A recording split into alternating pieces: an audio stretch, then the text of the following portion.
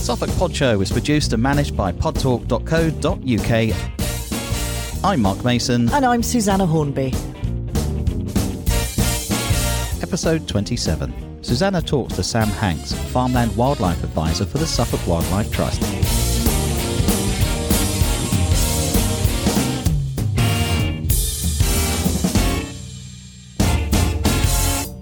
Welcome back to the Suffolk Pod Show and a very warm welcome to Sam HANKS. Hello, Susanna. Thank you for having me today. Very happy to be here. Well, it's lovely to have you. Very much looking forward to hearing about all your incredible work you're doing with the Suffolk Wildlife Trust.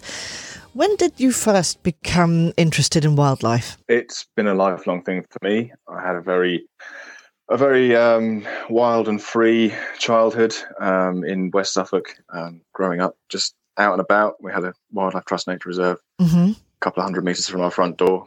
Absolutely fantastic. Spent much of my time as I could out and about, seeing things, doing things, not necessarily specifically looking for wildlife, but being out in nature. And of course, I had the added advantage that both of my parents studied ecology at university, so they were engaged as well and had various jobs through my childhood working in that vein. I was indoctrinated at an early age.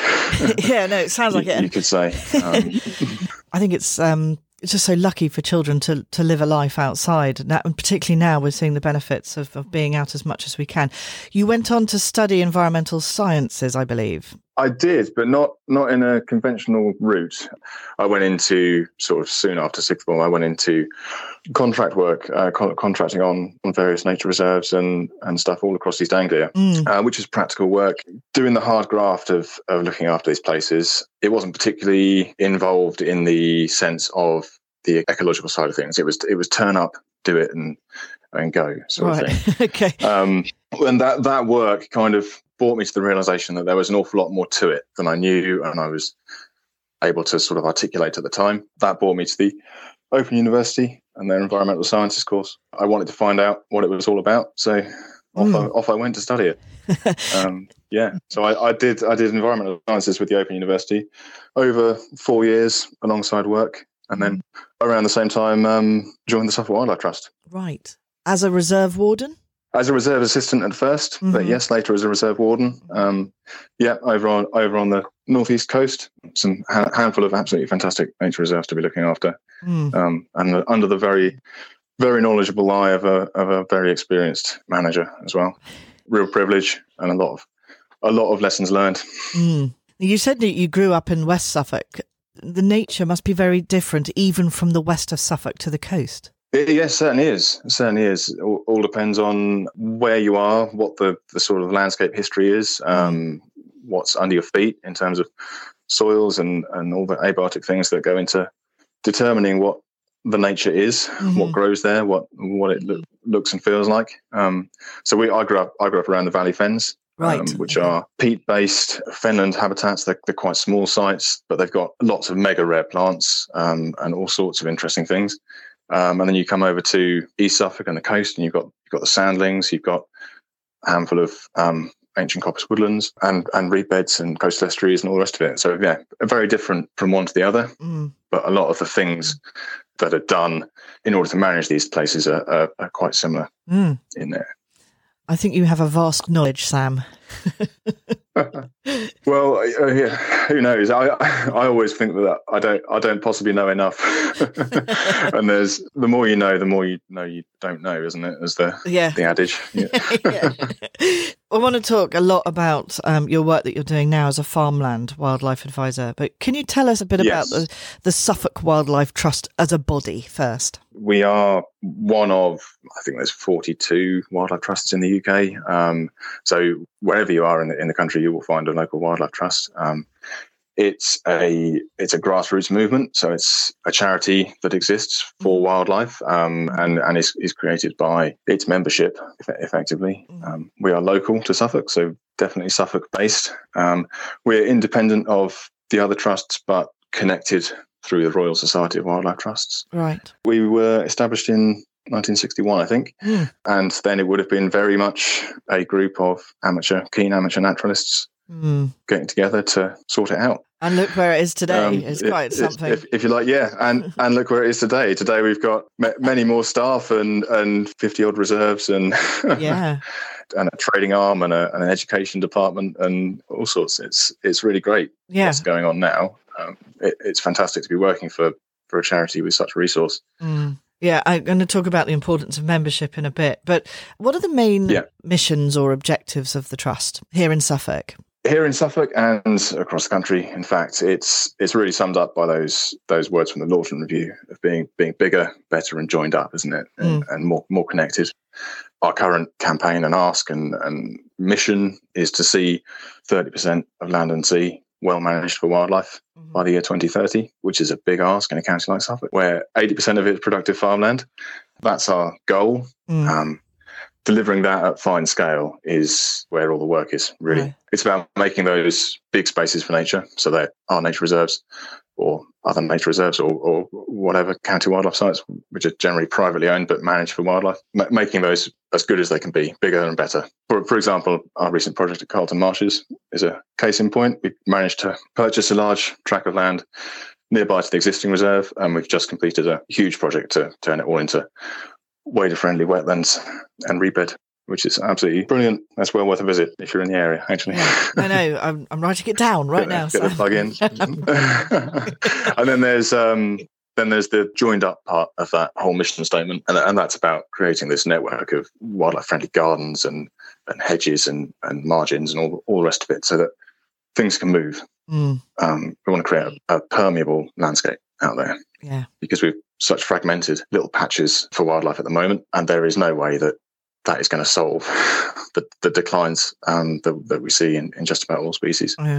So it's quite a despairing situation if you look at the numbers and the charts and all the indicators. They're all going the wrong way at the moment, and they have been for a long time. So 1970 is taken as a base year all the time.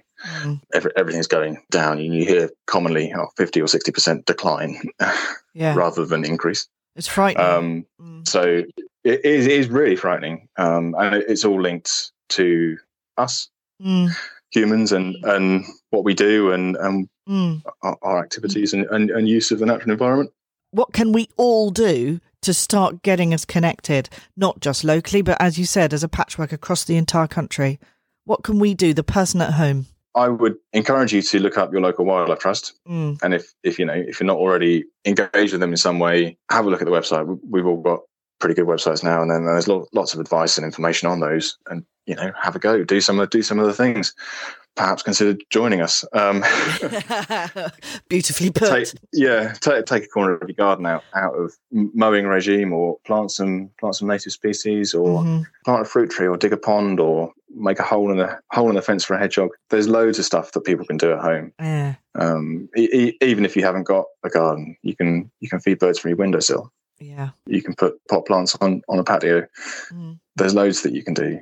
There's one area that I really wanted to pick up on, because I think without this creature, the whole harmony of nature stops, and that's bees. Yes, bees are a real flagship of pollinating insects generally. So it's bigger than bees, right? And it's important to distinguish between bees and bees. Okay.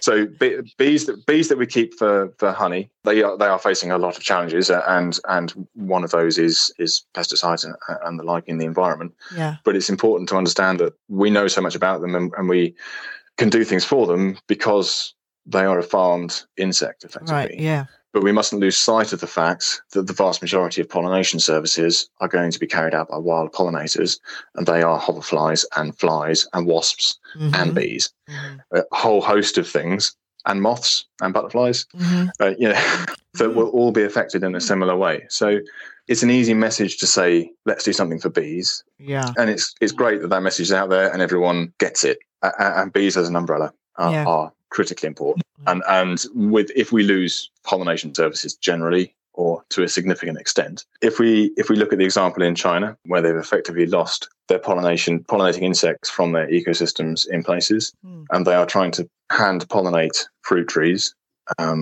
and other flowering crops. We can't, as a society, possibly entertain that as an idea. So we all need to get behind a lower pesticide food production system. And the Wildlife Trusts are campaigning to see integrated pest management adopted across our farm systems. And that's a system where pesticides are used only as a last resort. So it's not organic, so that you can still use pesticides, but you would be building ecologically resilient farming rotations and practices in order that you reduced your need to use pesticides, and you would only use them when you met certain threshold criteria for crop damage. If everyone did that, then we would be going in the right direction, effectively. It's not easy from the point of view of a farmer. No, which there's it's a very complicated system. Yeah. It sounds very intricate. And actually that brings us neatly onto the fact that actually you are a farmland wildlife advisor. So take us into that role now that you do, and how you work with the local farming community and the successes that you've had, actually. Yes. So, I've been working as a farm and wildlife advisor for just over a year and a half now, something like that, having moved from my role as a warden. So I've been bringing a lot of my practical experience to this role. We are, and I am. In fact, I must say it's not just me. There's loads of really switched on, engaged people working with farmers. It's worth noting that, and just saying that me on my own, there's no way I'm going to talk to every farmer in Suffolk. No, it's never going to happen. There's a lot of them. There's only one of me. So there's a lot of people working on this, and a lot of people trying to go in a similar direction as well.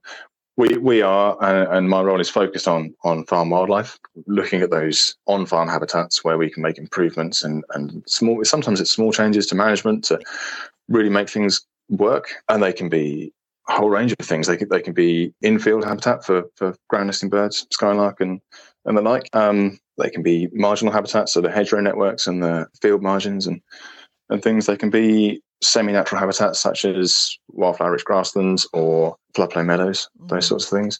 We're focusing on those elements of the farmed environment that aren't the factory floor, and we're trying to get those, more of them, of course, join them all together and make sure that they're all in good condition. Yeah. No. Which is, no small task.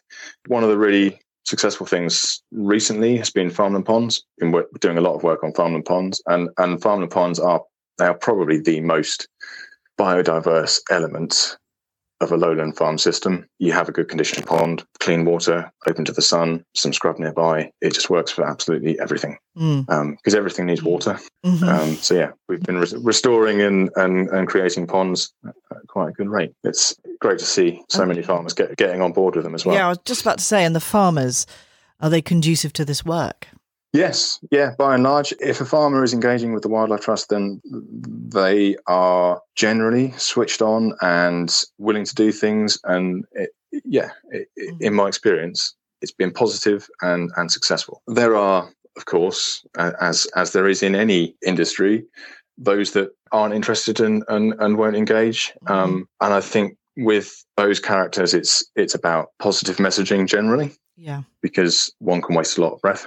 Yeah, for little gain. So we are working with farmers and groups of farmers, and I should really talk about cluster farms as well, who are switched on and engaged and want to do good things, which is great. Yeah, well, really positive experience. Actually, the whole sort of last 18 months or so working on this has been really good.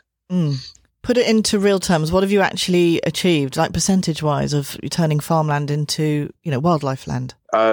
It's difficult to say because some things you can't quantify. So I think we've probably restored something in the region of 25 or 30 ponds. That's the one I've got a number for. off the top of my head. Sorry, I didn't mean to put you under that much pressure. Just because I have to track those.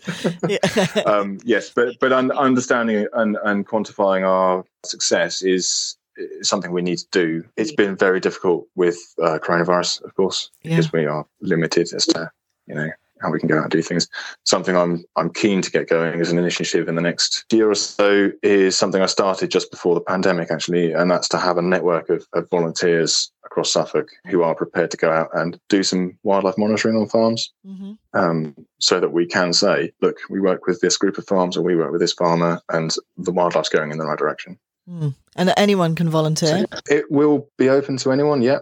It will be across Suffolk. A volunteer will need a reasonable time commitment in order to make it worthwhile, and a reasonable understanding of some species, farmland birds specifically, and some pollinating insects. Sure. We have an enormous scope of wildlife in Suffolk.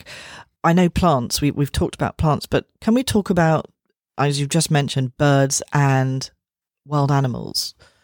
There are an awful lot of deer in our area. Is that something that's commonplace across all of Suffolk? It is, yes. And the numbers of deer in Suffolk have been increasing probably over the last sort of 20 years or so. It's an interesting question about deer. They are our only large herbivore, but they can also, well, they do, in fact, cause quite a bit of damage to woodlands when they're at high densities. And so, in fact, on deer, some element of deer management is something that I would advocate, actually. Yeah.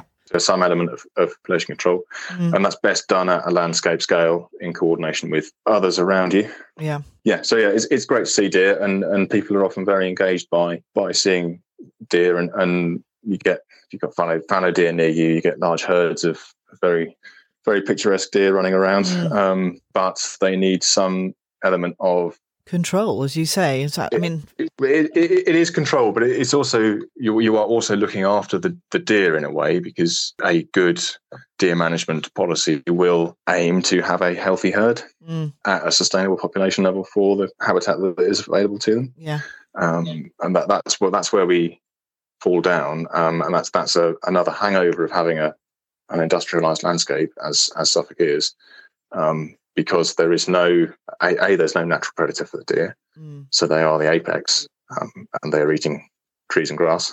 Yeah. So there's a really short food chain, but also the habitat is much reduced, the natural habitat that they would use. So they are eating a lot of crops, yes, but they're also spending a lot of their time in the smaller woodlands, which are otherwise not receiving positive management. So it's quite quick for a population of deer to do a lot of ecological harm. Yeah, you're talking about sensitive conservation, basically. Yes, yeah, and we need to be open about the fact that it's a necessity in many places to do this, because it can be quite a polarizing subject. Yeah. Essentially is the killing and eating of an animal. The eating being the desirable part, because if we can create a situation where we've got a food system that accepts venison and get more people in Suffolk eating venison, then it's a circular economy, and it's self-fulfilling. It's so worth doing. Absolutely, and it's incredibly healthy meat too. It is, yes, absolutely, perfect. Now, perfect. Local food miles are nil. Yeah, no footprint. Yeah, yeah. What about? Just really quickly now, just going to finish up at some birds. We have some beautiful birds of prey, but what do we need to look out for at the moment? Oh, blimey. Come on, it's all about putting you on the spot. So, yeah, the things you'll start to see at the moment are, you should start to notice birds singing, because it's getting warmer and it's getting towards spring. So you'll hear your garden birds piping up. I think, as you said, maybe at the start, you'll get your blackbirds and song thrushes and things going into the evening now. They are really making a lot of noise, and again in the morning. We're not quite at a full dawn chorus yet, but we're getting there, and you can start to notice. If you sleep with the window open, you'll start to notice those changes as we go into the spring. Birds of prey have been a real success, conservation success story, actually. Right. So we get many more buzzards. We're just starting to see red kites now coming into Suffolk as well, and it's largely linked to reductions in certain lethal chemicals, so accumulating through the food chains. So it's something that was done and advocated a while ago that is now starting to filter through as a booming population of certain predatory birds, which is that's really nice to see. Yes. And we never saw, when I was growing up, we never saw buzzards. No. For example. But now you can go out in Suffolk anywhere, more or less, and you'll see them, which is fantastic, and something that everyone can probably recognise. Are they they're fairly small bird of prey, the ones that hover near the side of the road over the verges? Yeah, kestrels. Those are kestrels, right? Okay. They're kestrels. Yeah. Yeah. They're doing well as well. I got to go and get my bird jigsaw out. I've forgotten them all. Yeah. And a nice character species as well for Suffolk that's done well is the barn owl. Uh-huh. And the Wildlife Trust were involved in a big project to put up a lot more barn owl boxes and things, and they're doing quite well. Yeah. They have their ups and downs, of course, but so linked to the weather and populations of voles, but they're doing okay. That's all good news. Yeah. Now, how do we get involved with the Suffolk Wildlife Trust? Well, I would definitely recommend that you find your local Wildlife Trust reserve and pay it a visit and get to know it and look at its wildlife and go throughout the year and see how it changes. And enjoy it because it's there, it's free, it's open. Brilliant. And several of them now have got centres as well, so you can get a coffee. Very nice. And we will be able to. Seems to be essential in. Yes, indeed, you will be able to soon. You're going to mention Boris's cup of coffee again on the bench. Going on and on. Only if you have it on a bench, yeah. And of course, we can become a full member. You can, and you certainly should. Yes. Yeah, no, you certainly should. You'll get membership magazine and the membership subscriptions that our members pay, they support our core conservation work. So we're not off spending members' subscription money on all sorts of mad hat projects, if you like. They are supporting our reserves and our staff and absolutely keeping the core of the Wildlife Trust going. So become a member and you can feel good about it. I'm going to do that right now. Excellent. Sam, thank you so much for giving up some of your time to be with us. It's been really interesting talking to you. Okay, I'm very, very happy to talk to you and thank you for inviting me. That's a pleasure, and we'll hopefully meet you soon. All right, take care. Thanks for listening to the Suffolk Pod Show. Find us on Facebook, Twitter or Instagram, or you can visit our website, podtalk.co.uk. And here's our disclaimer. The Suffolk Pod Show will not be held responsible for any omissions or errors in its podcast. The Suffolk Pod Show is produced purely for entertainment purposes. Views and opinions are that of our own or that of our guests.